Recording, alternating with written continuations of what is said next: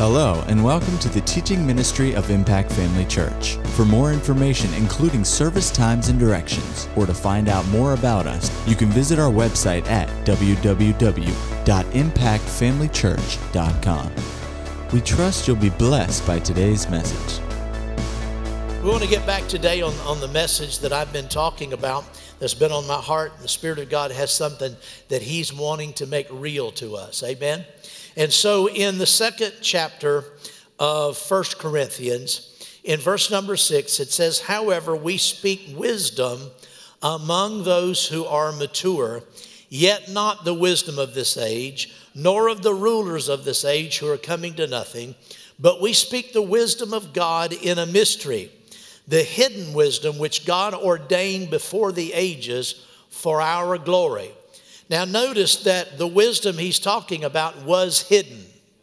It says that God had hidden this wisdom, but that it was ordained before the ages for our glory.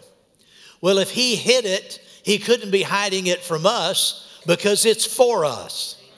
No, it was hidden from the devil. It's hidden from the world. And it was hidden. It was held secret, kept secret, so that it could be revealed to the church. Praise God.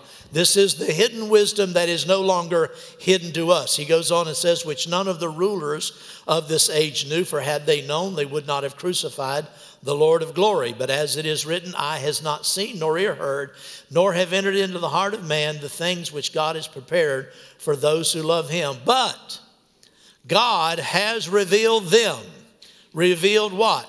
Those things God has prepared for us. Amen. God has revealed them to us through His Spirit, for the Spirit searches all things, yes, the deep things of God.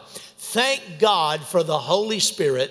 Thank God that the Spirit has been sent here to teach us what we need to know, to reveal all of God's truth to us. Jesus said, "I'm going away, but when I go, I'm sending another teacher, and He will guide you into all truth." He will take the things that I've spoken to you and reveal those things to you, and He will tell you things to come.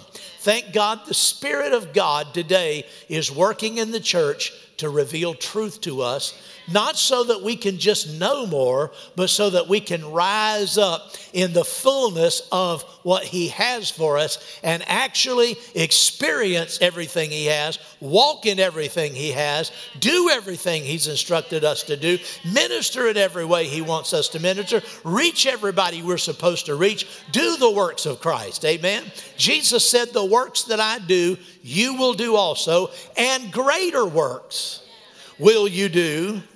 Glory to God. Now, why did He say that? This gets into this message. He said, "Because I go to the Father." What has that got to do with us doing the works? Well, let's look at this today. Amen. Glory to God. We know this, that God has revealed the things that He has prepared for us who love Him. He has revealed those things and is revealing those things. And anything that you don't know about these things, He will reveal it to you. But you have to have a desire for it. You have to have your spiritual antenna up, so to speak. You know, if you're not getting the radio stations that are in the area right now, it's not because there's anything wrong with the radio stations. It's because you don't have your receiver on. Isn't that right? Well, we turn our receiver on by listening on the inside to what the Spirit of God is saying to us and tuning ourselves to the frequency, if you want to say it like that, to get into a place where we can hear what God is saying.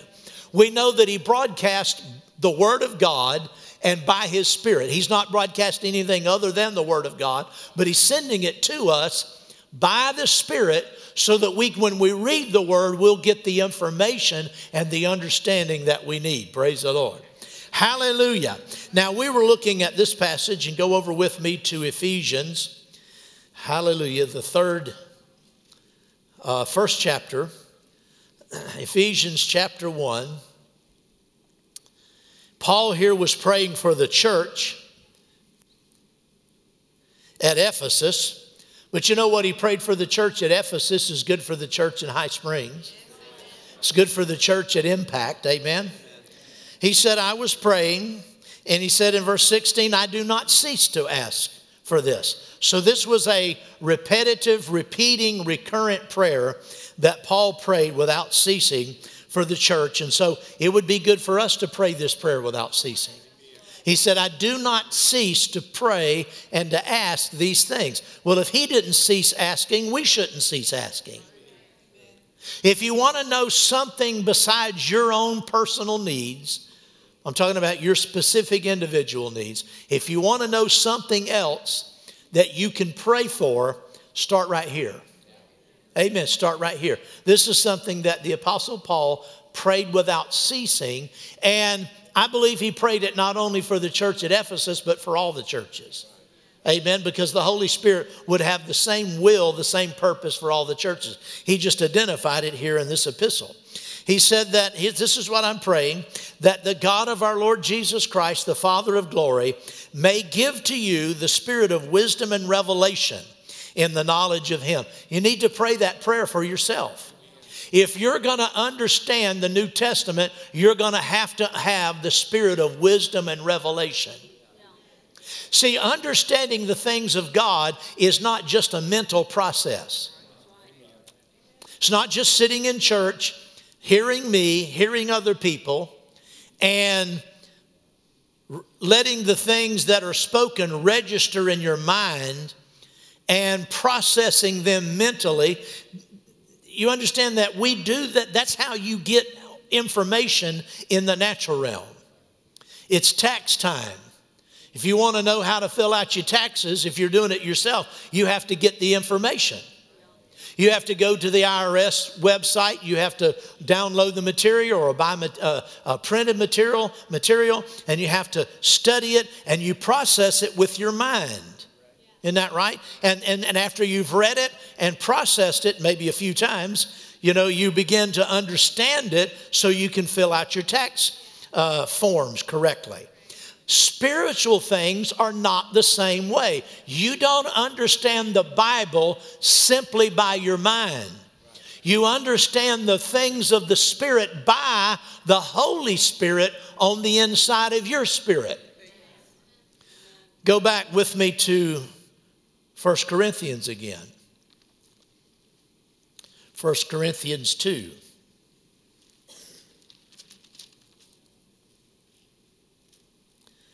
Notice verse 12. Now we stopped at verse 11. He continues, now we have received not the spirit of the world, but the Spirit who is from God, that we might know the things that have been freely given to us by God. These things we also speak. Now pay attention. These things we also speak, not in words which man's wisdom teaches, but which the Holy Spirit teaches, comparing spiritual things with spiritual. But the natural man does not receive the things of the Spirit of God. Now, the natural man is the unsaved man.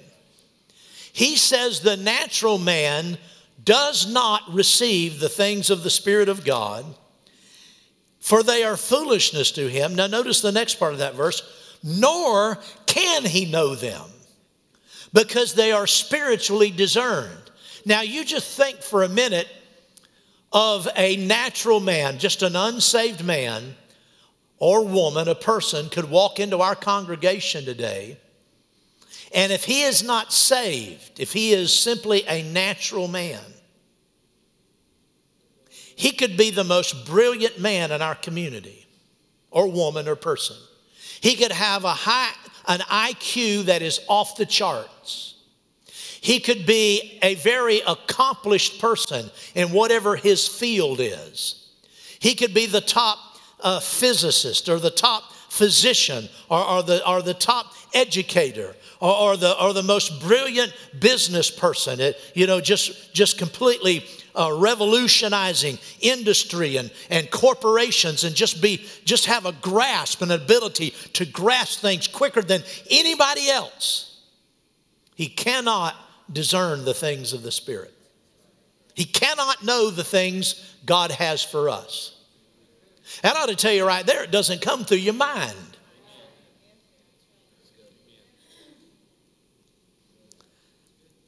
He cannot know them because they are spiritually discerned.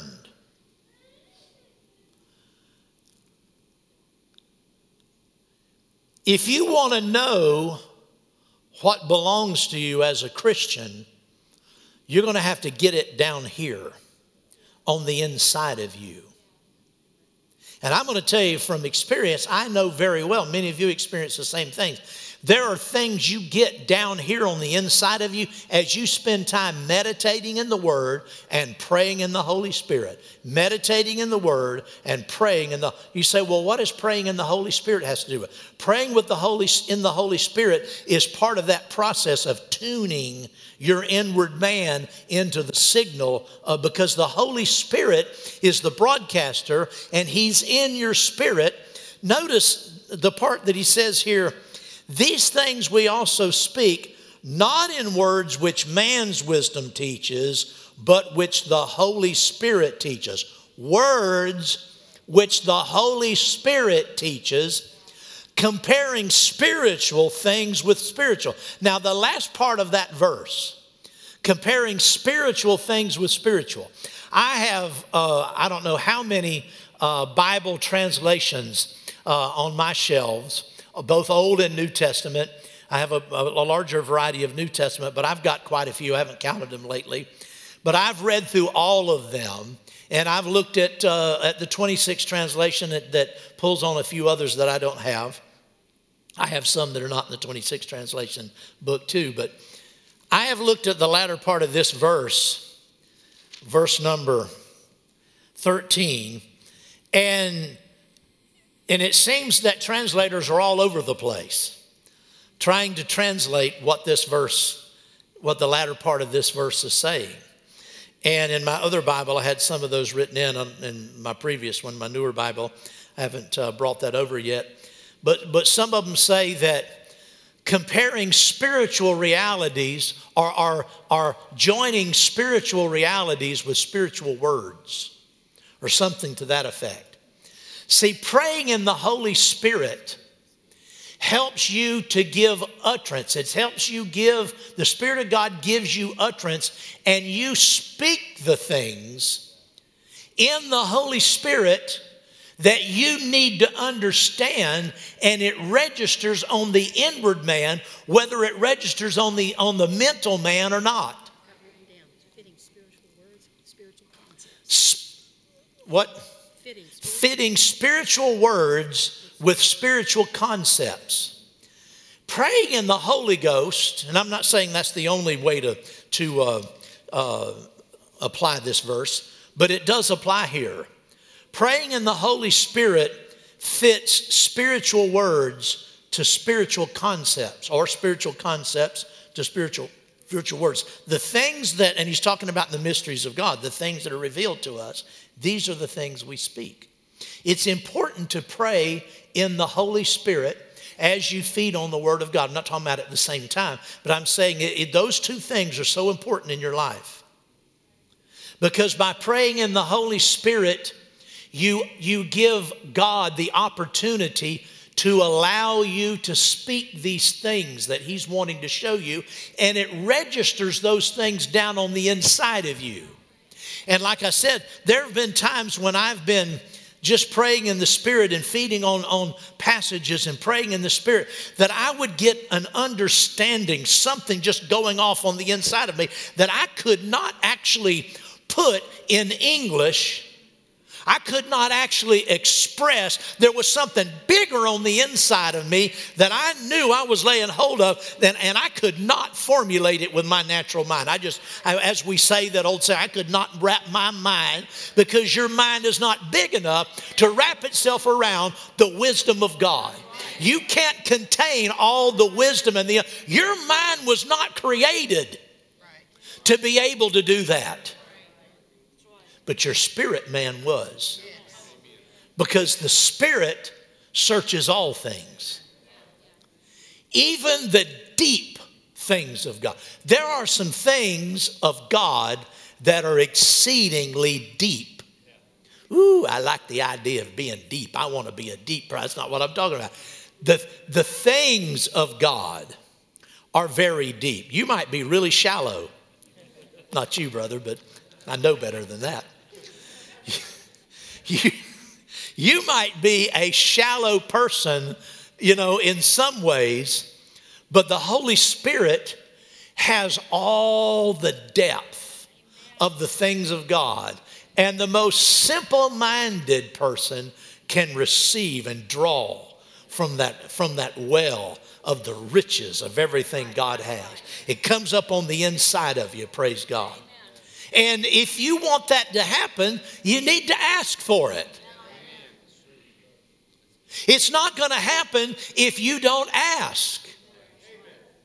There must have been a reason that the Apostle Paul prayed this prayer over and over without ceasing for the Ephesians. He said, I pray that the eyes of your understanding would be enlightened, that God would give you the spirit of wisdom and revelation in the knowledge of Him. It must be something that has to be prayed about, or else Paul would have just said, you have it.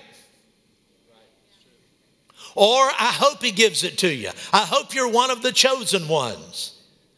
But no, he went back to the church of Ephesus in his prayers and went over without ceasing. He kept calling their name in prayer and praying these things. These things will not happen unless somebody asks.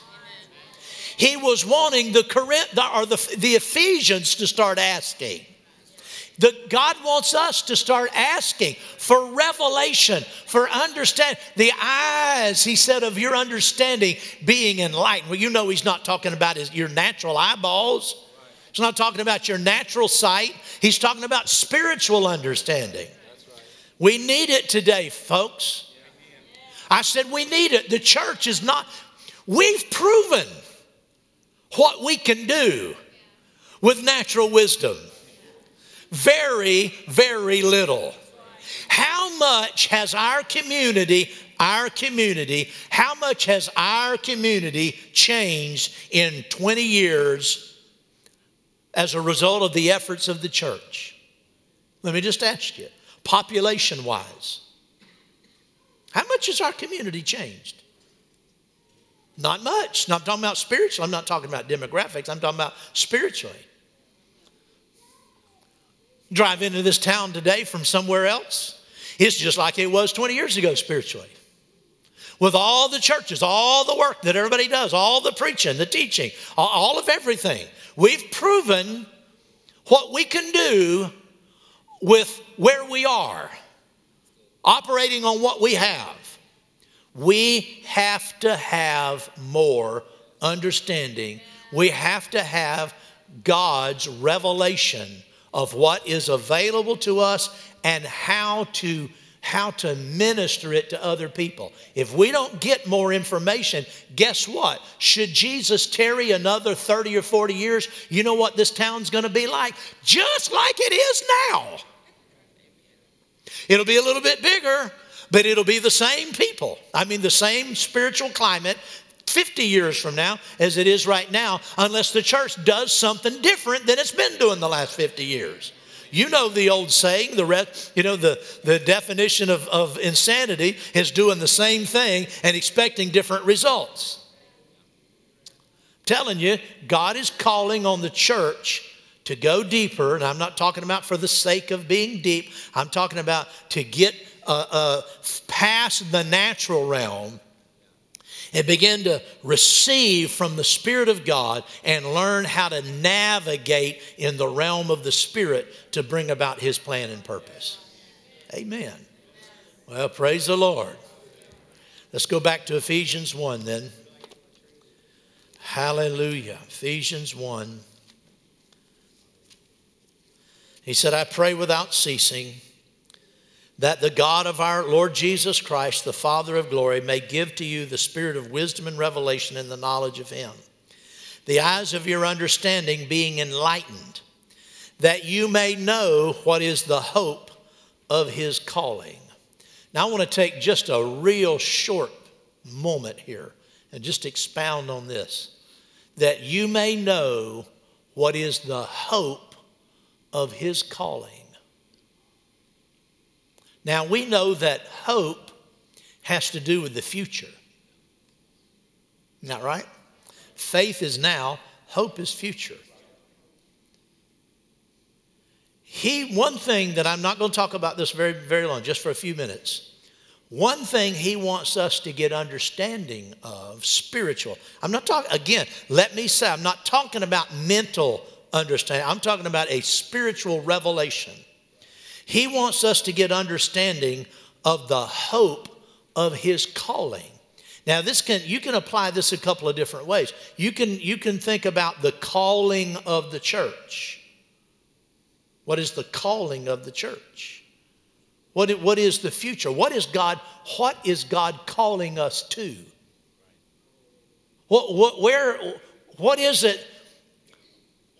it God wants to do in the church? See, hope is future.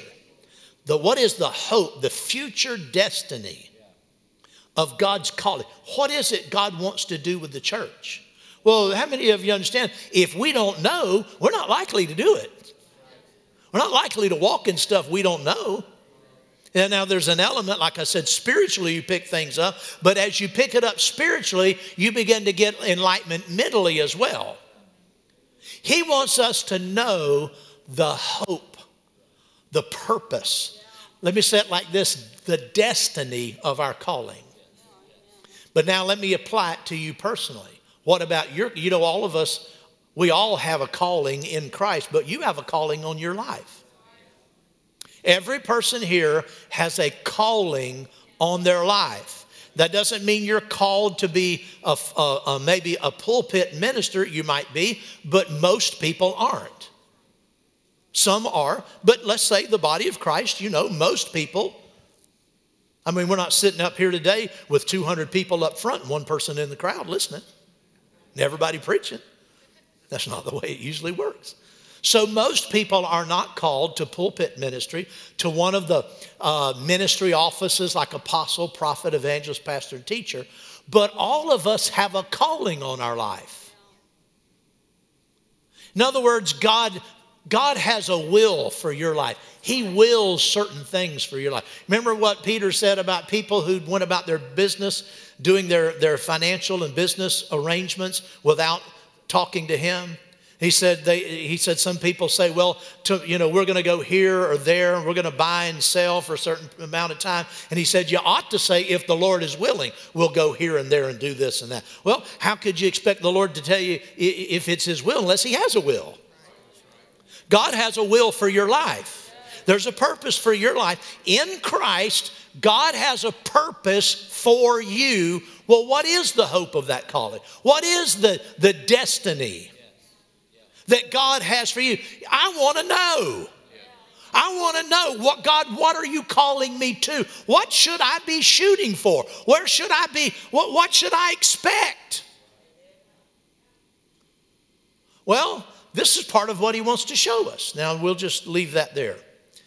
Let's go to the next part of this.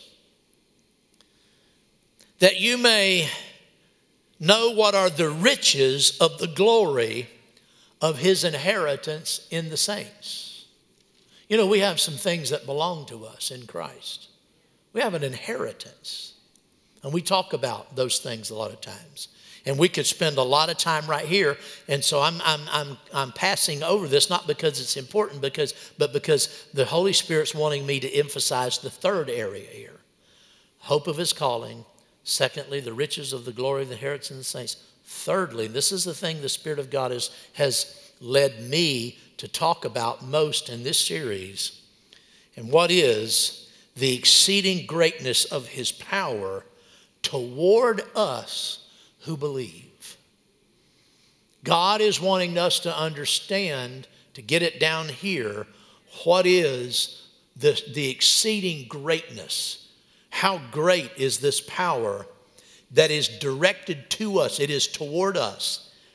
And then he tells us how great it is.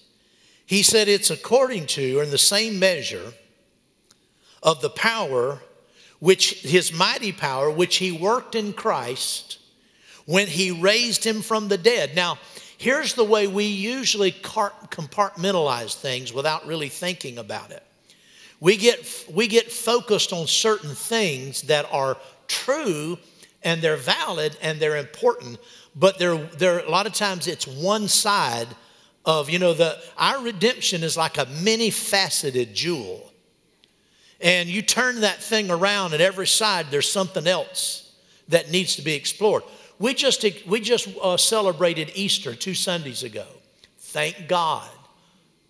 I'm not trying to, in my teaching, sometimes I challenge you to look at other sides. I'm not being, just intentionally dismissing traditional things. Traditional is not the right word, but things Christians most often look at. I'm not an iconoclast trying to just, trash things that are ordinary so that I can get you to see something else. There's just another facet. We ought to be celebrating the resurrection. The Bible says that if Jesus was not raised from the dead, and I'm talking about in his body, bodily raised from the dead. If Jesus hasn't been raised from the dead, then we're still in our sins. Then we're not redeemed. Then the Bible's not true. And we're not going to heaven. Thank God he was raised from the dead. And there's a lot that truth implies and is important to us. He was raised from the dead. But here's what I want you to see. There's another side to that jewel. You just need to just keep looking at that resurrection and then just turn that jewel just a little bit. There's another facet that's right next to it. The exceeding greatness of his power, which he worked in Christ when he raised him from the dead and. When he raised him from the dead and. When he raised him from the dead and seated him. See, the power, we talk about resurrection power. We sing about it. Woo, that resurrection power is, and we talk about the power that raised Jesus from the same power that raised Jesus from the dead also seated him. And it wasn't two separate workings. It was one exercise of that power. That power in one application of that power, it both raised him from the dead and seated him at the right hand of the Father. We talk about, we want resurrection power. I just believe the resurrected life of Jesus. Well, are you talking about being seated? Most of the time, people are only talking about a new life. And again, it might sound like I'm dismissing that. I'm not. But there are other things we need to see. Yes, we have a new life in Christ. Yes, because he lives, I live. Because he lives, I can face tomorrow. We sing, it's a wonderful song. That's true, that's great. But because he lives, he also, where does he live? He's seated. He's not just living, he's seated at the right hand of the Father. He wasn't just made alive, he was seated at God's right hand. We were not just made alive, we were seated. We were seated where he was seated. Now, you'd have to read down in the 2nd chapter a little bit further to see that. But most of you, if you know your Bible, you know that's true. We were made alive with him. We were raised up with him. And we were seated together with him in the heavenly places in Christ Jesus. God wants us to get an understanding of the exceeding greatness of his power that is toward us. And it is the same degree of power, the same working of power that he worked in him, it's toward us. And that power raised him from the dead and seated him. That same power that raised him from the dead and seated him is working for us. It's toward us. It's toward us. Well, why is it toward us? Was it just, did resurrection and seating power, was it just a one-time application? In other words, it operated in Christ. He was dead. It operated in Christ, raised him up and seated at the Father's right hand, and then it's done. And so you and I, when we were born again, we were placed into Christ, and in him we were raised up and seated with him, and then it's done. That's where we are. No, it's toward us. There's an ongoing application of that power. Jesus is seated in a place of power and a place of authority. He exercises authority and dominion because it was given to him. Far above all principality, power, might, and dominion. Most places, if you have reference Bible that gives a little bit of notations here, all principality it could be translated rule. Power is the word for authority, and might is the word for power. You know, exousia is the word for authority, and dunamis is the word for power.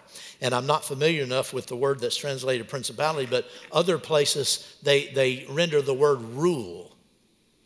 Jesus was raised up and seated at the right hand of God, far above all rulership, all authority, all power, and all dominion. Some translations say lordship. He was seated above all of those things. And it goes on to say that he's over all those things.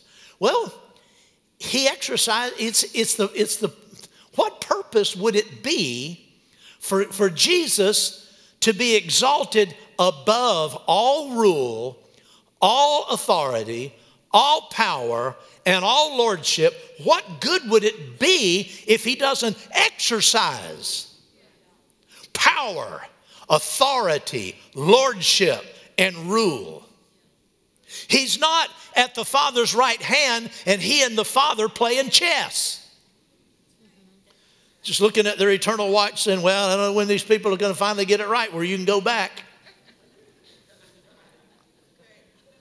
Jesus is exercising authority, power, rule, dominion, and lordship at the Father's right hand over all of these rulers and authorities.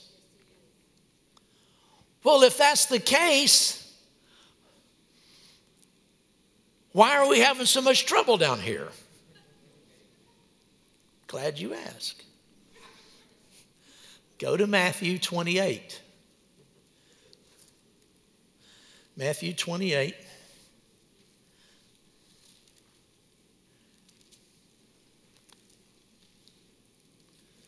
Glory to God.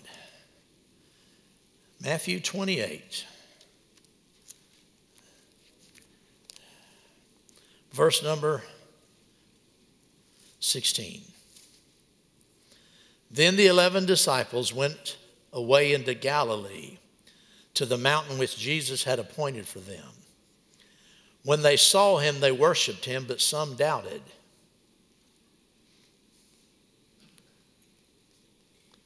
Jesus came and spoke to them, saying, all authority has been given to me in heaven and on earth. Now, I can't prove this by the Bible, but at least to me, I'm convinced that this wasn't just a casual declaration.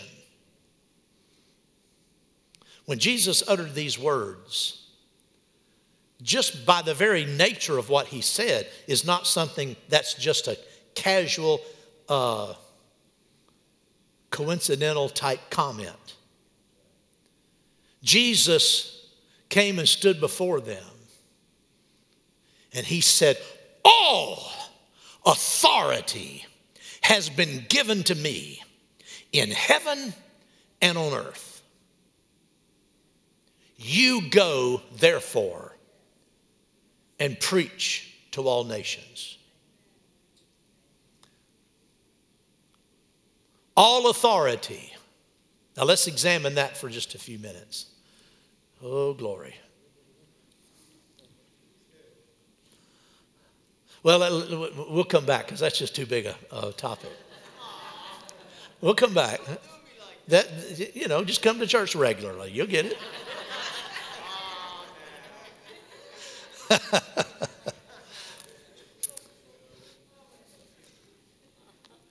All authority, let's look at this part. All authority has been given to me, Jesus said, in heaven and on earth. Go. Now the older King James says, go ye therefore. The word ye or you is not there in the Greek.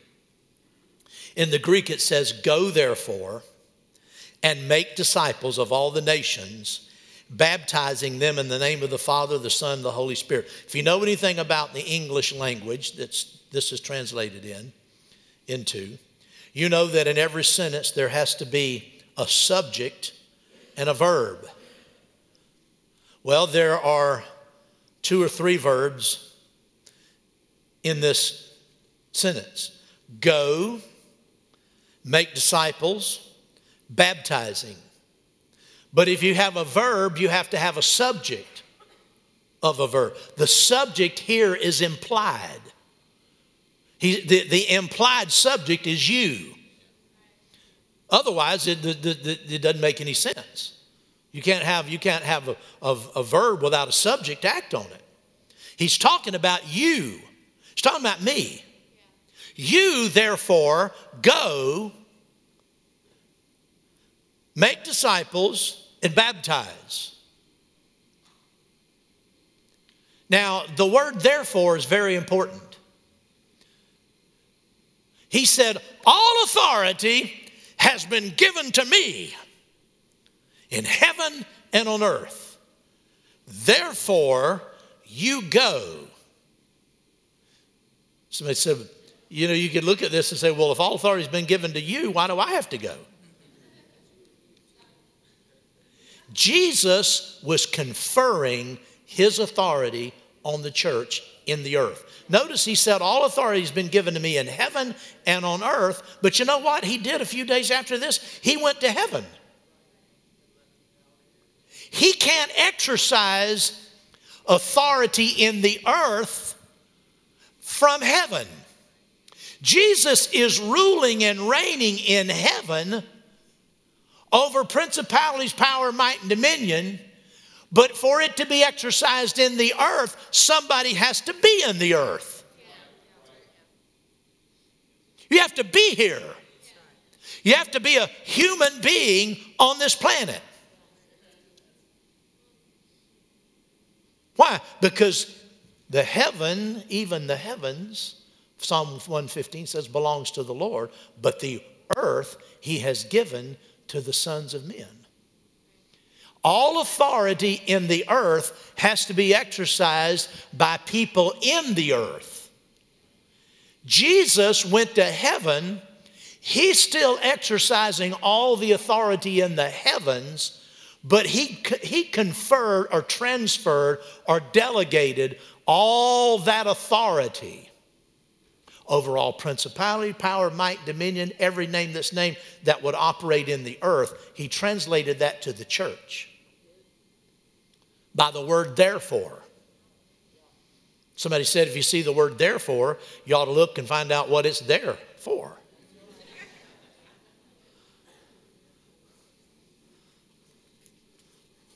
Well, look it up in the dictionary.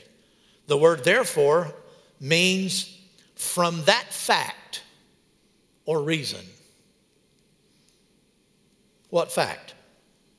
All authority has been given unto me in heaven and on earth. Therefore, from that fact or for that reason, you go. Another definition of therefore is as a result.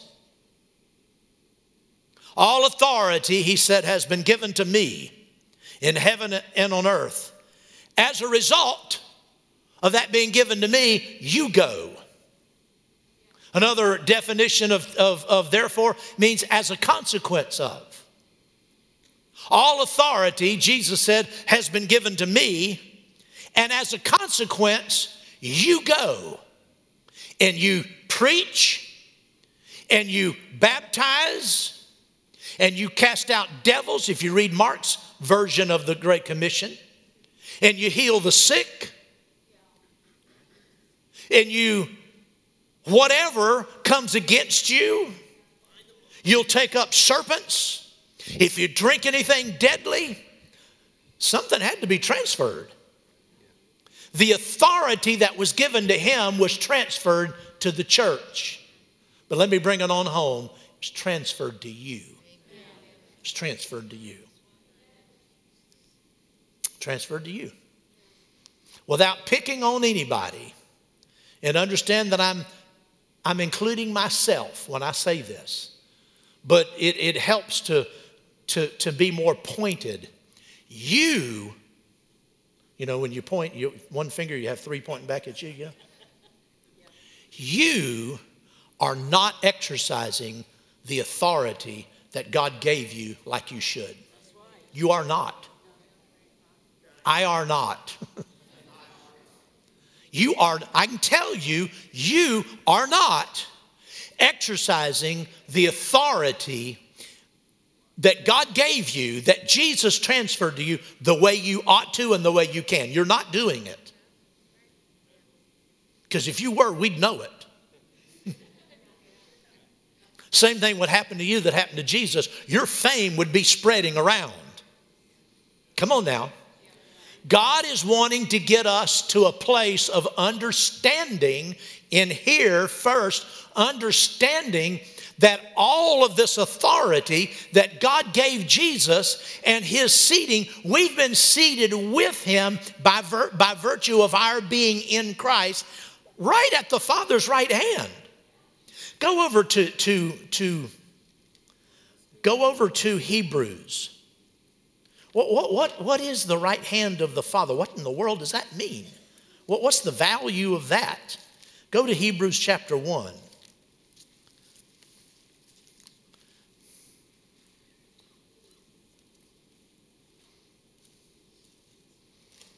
God, who at various times and in various ways, I love the way that's worded. The first few words there sets up a panoramic, a spectrum of all of God's dealings with man down through the ages in just a few words there. He's just taking this big brush and painting this huge picture. God, who at various times and in various ways spoke in time past to the fathers by the prophet. You know, God spoke one way to Adam. He spoke another way to Noah. Isn't that right? He revealed himself at the Tower of Babel. Huh? He spoke to Abraham. I mean, God has revealed himself in different ways and in different manners at different times through the ages. Ooh, glory. But he has in these last days spoken to us by his Son, whom he has appointed heir of all things. Oh, there is so much here and so little time. He has appointed him as heir of all things. Now notice, through whom he also made the worlds. Now how can that be? Through Jesus, through his Son, before he was called Jesus of Nazareth, through his Son, God made the worlds. Didn't we read that over in Colossians? Everything that's been made. All dominions, thrones, everything that's been created. Turn over there to Colossians real quick. We'll get out of here in a minute. I really am purposing to get you out of here before you get soaked and wet today. So I'm wanting to get you out. But praise the Lord. Colossians chapter 1. He is the image, verse 15, talking about he is the image of the invisible God. Well, that's exactly what he said in Colossians, the next part of this. Verse 3, Hebrews 1:3, who being the brightness of his glory and the express image of the Father's person. That's what he's saying in Colossians. Go back to Colossians. He is the image of the invisible God, the firstborn over all creation. For by him all things were created that are in earth, that are in heaven, that are on earth, visible or invisible, whether thrones or dominions or principalities or powers, all things were created through him and for him, and he is before all things, and by him all things consist. What does that mean? All things consist. The meaning of that is that everything in the material universe, the cohesion that holds the molecules of this chair together physically, without Christ, everything in it and everything in this place would just come apart. Just fly apart. There's something that holds all the molecules together in physical. Everything that governs the physical world, he's the author of it, and he holds it up by the word of his power. That's who Jesus is. You want to know who he is? He is God the Creator. He upholds everything. He created everything. John says that the Word in the beginning was the Word, and the Word was with God, and the Word was God, and all things that were created by him. And there's nothing that wasn't made by him. Now, Hebrews. Then it says he appointed him heir of all things, through whom he made the world. How can that be?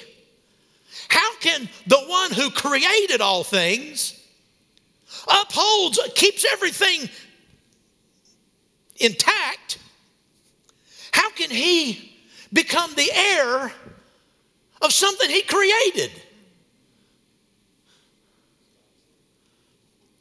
The writer here is presenting a dichotomy for us. Two completely different things brought right together in Christ. Whom he has appointed heir of all things, through whom also he made all things. Being the brightness of his glory and the express image of his person, and upholding all things through the word of his power, when he had by himself purged our sin, sat down at the right hand of the majesty on high, having become. Notice in the first verse, he has appointed him heir. In verse 4, having become so much better than the angels. How in the world did Jesus become? If you become something, that means you weren't before, because if you were, you couldn't become. How in the world could Jesus, who created all of the angelic hosts, who was before all manner of principality and power, created all of it, how could he now, by inheritance, obtain the name more excellent than theirs? It all goes back to the fact that Jesus, though he was God, he emptied himself, took on humanity. It was in his humanity that he purged our sins. It was in his humanity he redeemed us back to God. He became what we were. And let me tell you something, he stayed what we were. His career coming to the earth wasn't just a brief interlude. He took upon himself humanity, and he will have that for eternity. He took us on so that we could take him on. He became what we were so that we could become what he is. Not God, but everything he accomplished as a human being, he took us into it. He's going to be sitting on that throne. His Bible talks about the ages to come. He's going to demonstrate his love and his kindness to us. God is through Christ Jesus. I don't know how many ages are out there, but during all those ages, there will be a man who came to this planet, a physical man with bone and flesh. And we will be a part of him. We'll be raised up, resurrected, enthroned with him. Ooh, glory. Just plain old Homo sapiens. Just people like you and me, including you and me. All of that authority, Jesus won. When he said, all authority has been given, how in the world was it given to him? I thought he already had it. He created all the authority. No, he humbled himself to death, to spiritual death, even the death of the cross.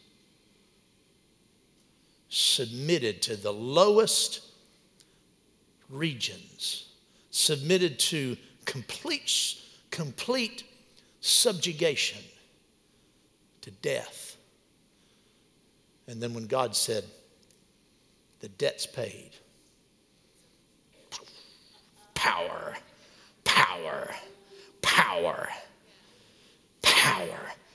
the working of his mighty power, quickened him, made him alive, raised him up, and seated him. All of that power worked in you the moment you said yes to Jesus. The moment you said, come into my life, Lord Jesus. I give you my all. Save me. Wash me. That moment, you were brought right into that throne room. Woo! Then Jesus said, now, I'm going away. But all this authority in heaven, I'm taking with me. But the authority in the earth, I'm leaving here. Now, you take that authority and you go. Whew. All right, praise the Lord. I didn't do it. I tried. Glory to God. Let's stand. Amen.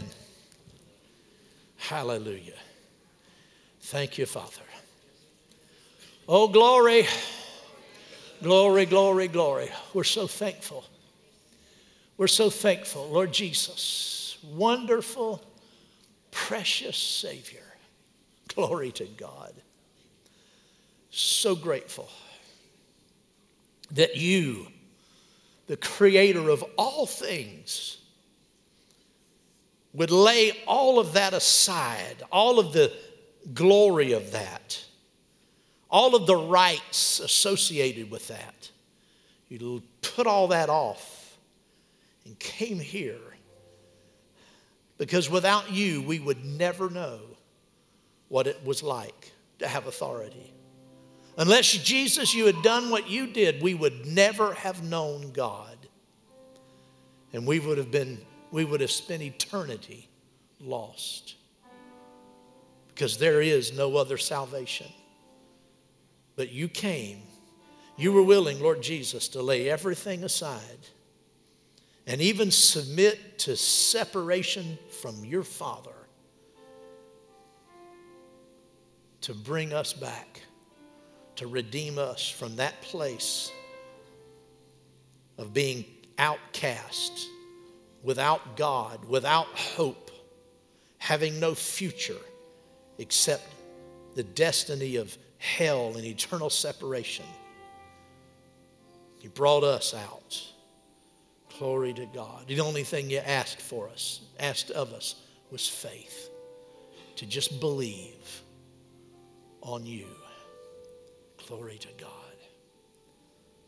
Oh, hallelujah. What an amazing thing. Praise God. And then you gave us some assignments. There are some responsibilities, Lord, that go with this new life. And that is to take the authority that you gave us and start exercising it. Keeping the devil completely shut down in our lives. Ruling and reigning in this life.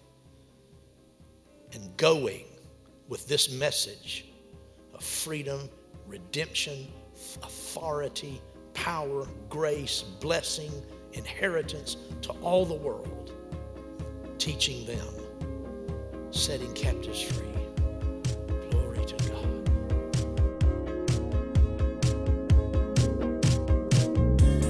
At Impact Family Church, it is our desire to see you blessed through the power of the Word of God. We have been helping people to change their world for over 25 years through our dynamic ministries and teaching.